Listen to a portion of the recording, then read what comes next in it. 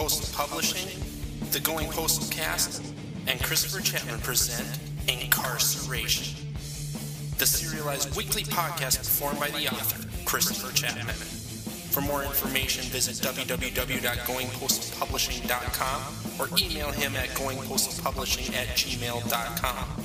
This podcast is not suitable for children. It has violence, gore, and lots of naughty words. If you can't handle that, go somewhere else. And now, on with the story, or whatever other crap I decide to come up with. Hello once again, ladies and gentlemen, boys and girls, children of all ages. As you can tell by my voice, it's sort of back to normal. After having to take a week off, because basically I haven't had my real voice in 2 weeks, I finally get to record an episode, and we finally get to move on with Incarceration. So just a few updates. I'm going to first talk about, the illness. I've had this massive cold that is really, it started off with just losing my voice. I didn't have any other symptoms other than one morning I woke up and I sounded like Batman from the most recent trilogy. I'm not joking, that's pretty much how I sounded. So then we start getting closer to when I would normally start recording the episode for last week, and then the cold really hit. I got really sick, I had no energy, and when I did, I just sounded really bad, and just didn't sound good. But that's now all behind me, and so now I have to tell you about the other updates. What have I been doing while I've been sick? Well, just writing. That's pretty much it. I have not been able to move very far forward in the Daddy's Little Girl department, even though I do have something that I'll be sharing with all of you within the next few days. What I've mostly been working on is the third Death Has Come book, the third book in the series you are listening to in this very episode. I'm about 55,000 words, actually I think more than 55,000 words into that book. I'm thinking it's going to end somewhere in the 120,000 word range. Still not the longest book in the world, but by no means is it a small book. Just to give you some kind of a comparison, Incarceration is around 105,000 words. Its sequel, Homecoming, is around 110,000 words, which is normally about what all my books are at, but in the case of Daddy's Little Girl, no, it's going to be quite a few words shorter than that. But I'll be letting all of you know about that very soon. This book's going to be quite a little bit longer than the last couple Death Has Come books, and it's right in there just about the average or slightly above average what I normally do. I have a novel that will be coming out in a couple of years called Doomsday that's currently at 138,000 words. The book that I just referred to as Football Story on the release calendar, that one's about 110,000, and that one seems to be growing every time I look at it, which I've been playing with some edits on that in my spare time. So enough of that. I lastly want to talk just briefly before getting into the story. I want to thank those of you who sent just little emails just saying that they hoped I felt better and that my voice got better. Thank you. I appreciate that. That made me feel pretty good when I couldn't do the episode. It made me feel better to know that there's a couple of you out there that, gave a crap, I guess. So that's it. Let's get into the episode. What are we at now? This is episode 24 of Incarceration.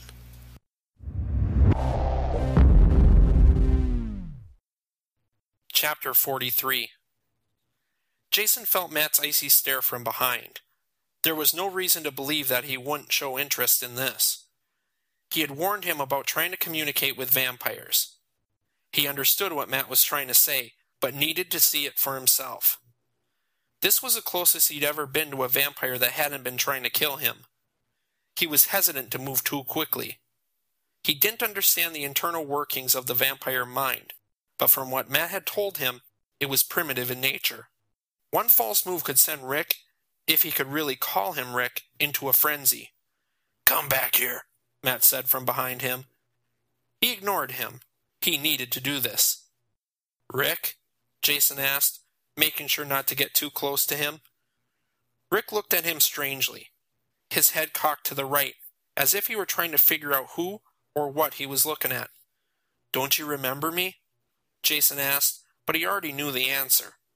Despite the slow way that Rick examined him, there was no understanding in those eyes.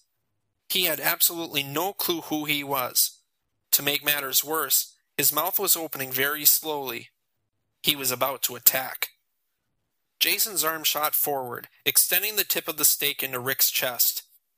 He did so with a heavy heart, feeling his last remaining friend burn all around him. He kept the stake in him, making sure that the job got done. He held Rick where he was as he exploded into red flames, turning to ash all around him. What the hell have you done? Matt called, grabbing him by the arm as he ran past him. Jason found himself being dragged towards the other vampires.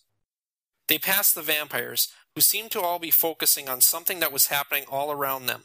Something subtle at first, but getting more obvious as they moved. The air around them was getting noticeably warmer. Oxygen was leaving the room, becoming harder to breathe. They continued moving as the remaining vampires became still, trying to figure out what was happening. Jason also wondered, but didn't intend on waiting to find out. They passed several other vampires who had come out of their hiding places to see what was going on. It was a trap. Rick hadn't been human after all. It was all a show to get him to let his guard down. When he became vulnerable, they would have swooped in for the kill. He became extremely satisfied with his decision, even though it didn't lessen the pain even a little. The heat continued climbing as the air continued to thin. The process continued until Jason found that it was almost impossible to breathe. Sweat poured from his forehead, getting into his eyes and stinging. Jason turned back one last time as they found another set of double doors.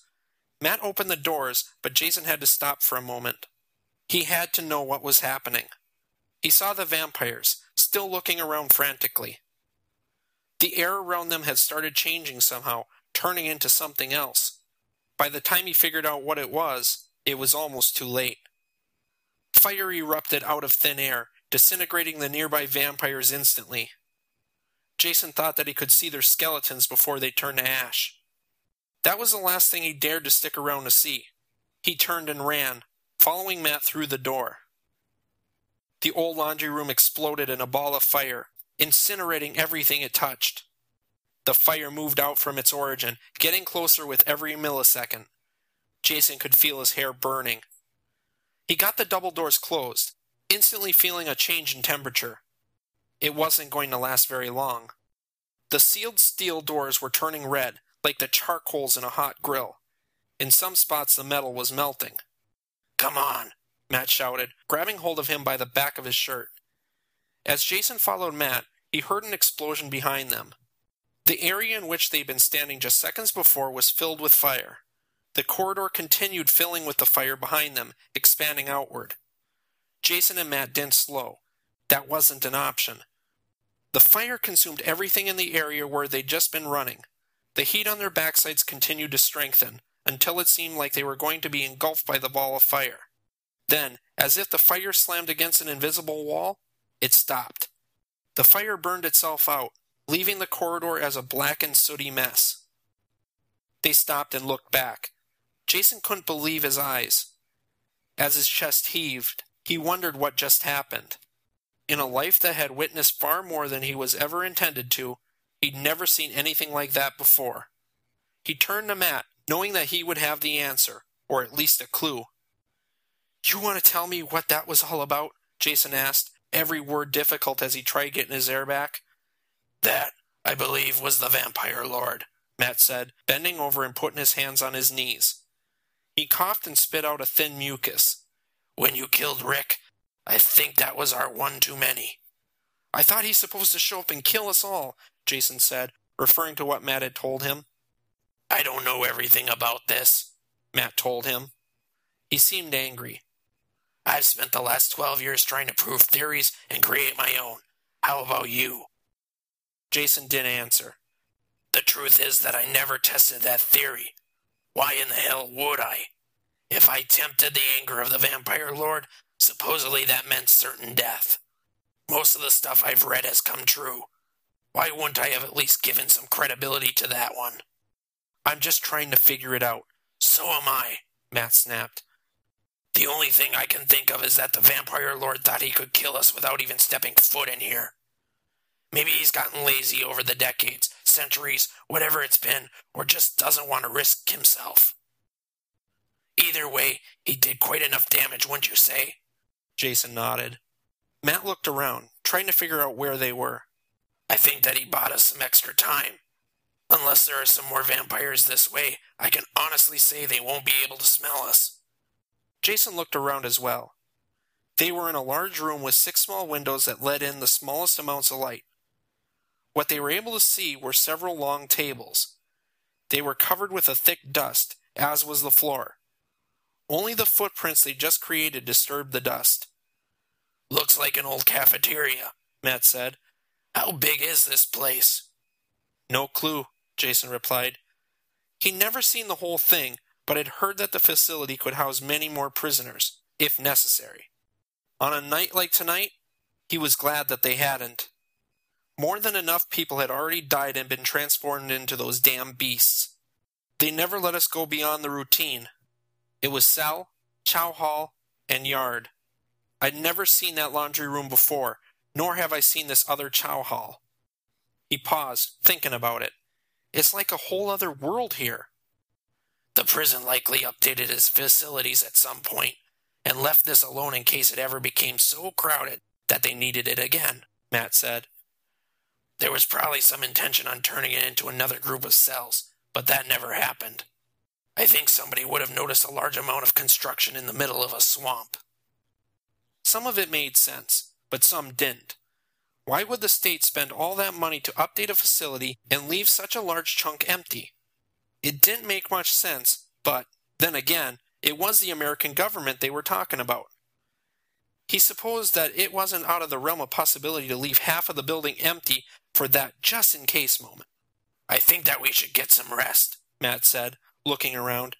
I don't know how much time we'll have before they come to investigate, but I'd imagine that it will be before morning. You have any idea what time it is? Jason asked, hoping that the number would be small. Judging by how his body felt, it couldn't come soon enough. I'd say that we have 2 hours before the sun makes its first appearance, Matt told him. Maybe a little more, maybe a little less. I don't have a watch, do you? Jason shook his head. Of course he didn't.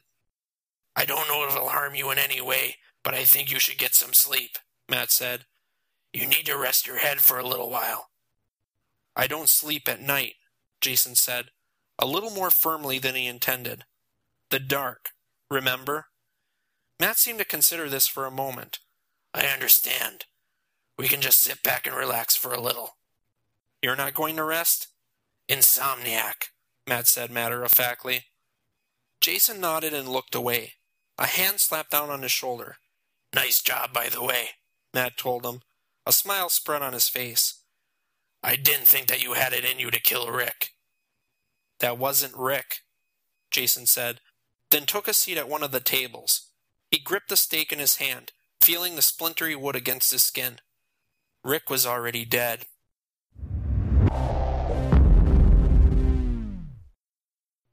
Chapter 44. The silence between them had grown intense. They hadn't said anything to one another in over an hour.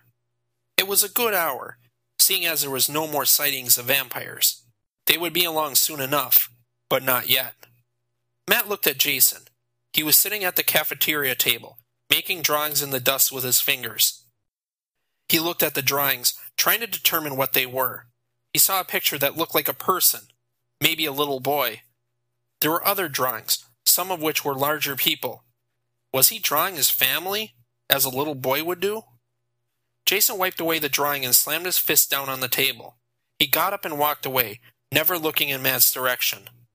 Matt decided it was best to leave him alone. If there was one thing that he knew, it was that Jason would have to deal with his demons on his own.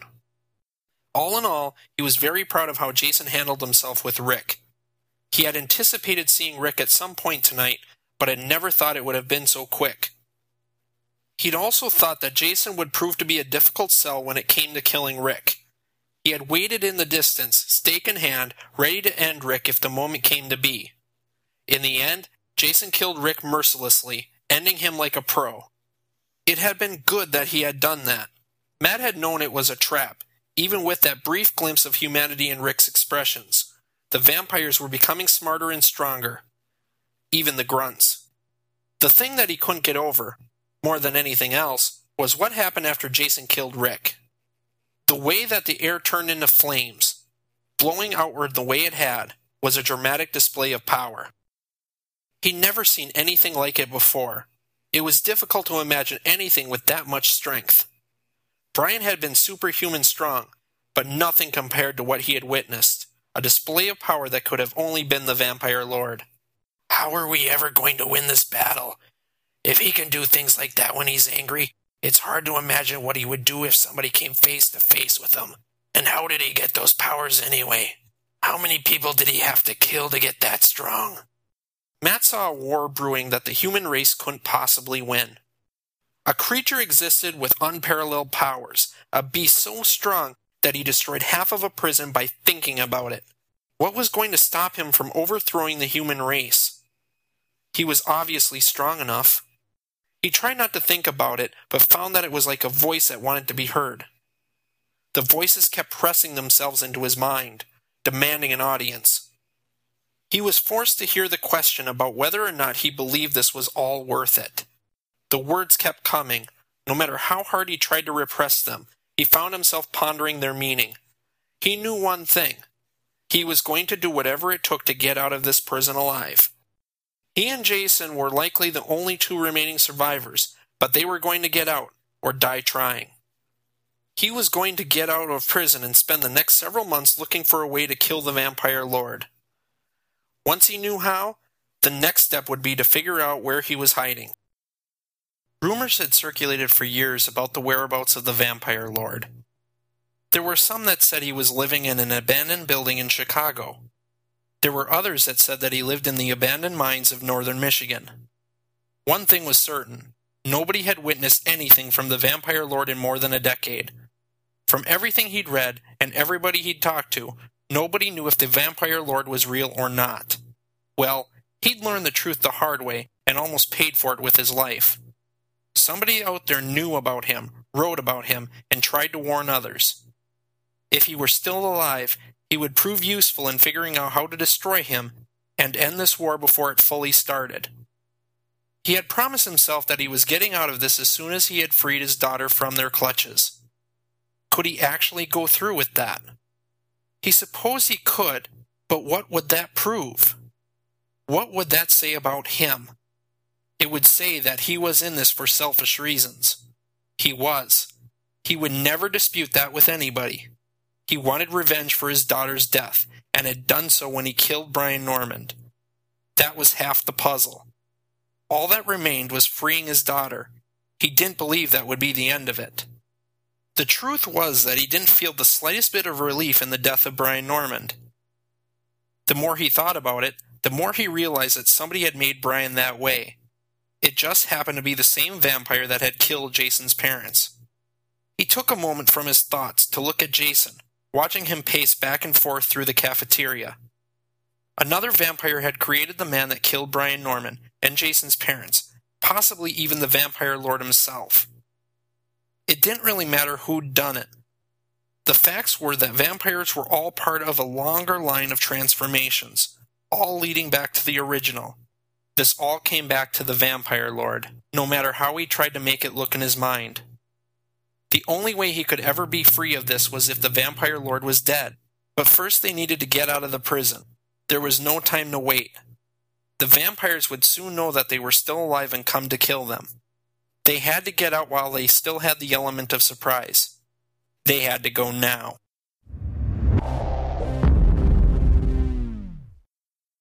So there you have it. That was episode 24 of Incarceration. A little bit of a shorter episode. Had to kind of map it out that way.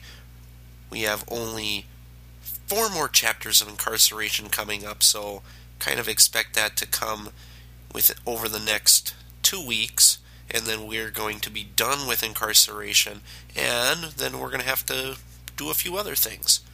I have a few other episodes planned beyond the next 2 episodes of Incarceration, so be sure to be on the lookout for those when it comes. But let's take care of some business right now. For more information, go to the website goingpostalpublishing.com. While on the website, be sure to click on the Amazon banner. If you're going to do some shopping on Amazon, click through the banner and do all of your shopping on Amazon. Doing so will result in me getting a few pennies for every dollar that you spend.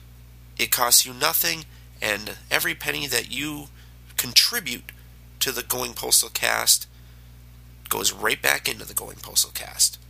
You can't lose. If you want to send me a question, a comment, or a cheap shot, or in the case of the last week or two, some well wishes, you can do so by emailing me at goingpostalpublishing@gmail.com. If you want to follow me on Twitter, twitter.com/goingpostalpub. You can like me on Facebook, facebook.com/goingpostalpublishing. I have a YouTube page. There will be a short little video being posted on there in the next week, and hopefully more videos coming more often on that YouTube channel. So that wraps it up for this week. I will be back next week with another episode of the Going Postal Cast, Incarceration. So until then, take care. Bye-bye. You've been listening to the Going Postal Cast. For updates about Christopher Chapman, his stories, and future podcast happenings, be sure to go to goingpostalpublishing.com. If you want to follow along on Twitter, twitter.com/goingpostalpub, or like him at facebook.com/goingpostalpublishing. This podcast is copyright 2012 Going Postal Publishing.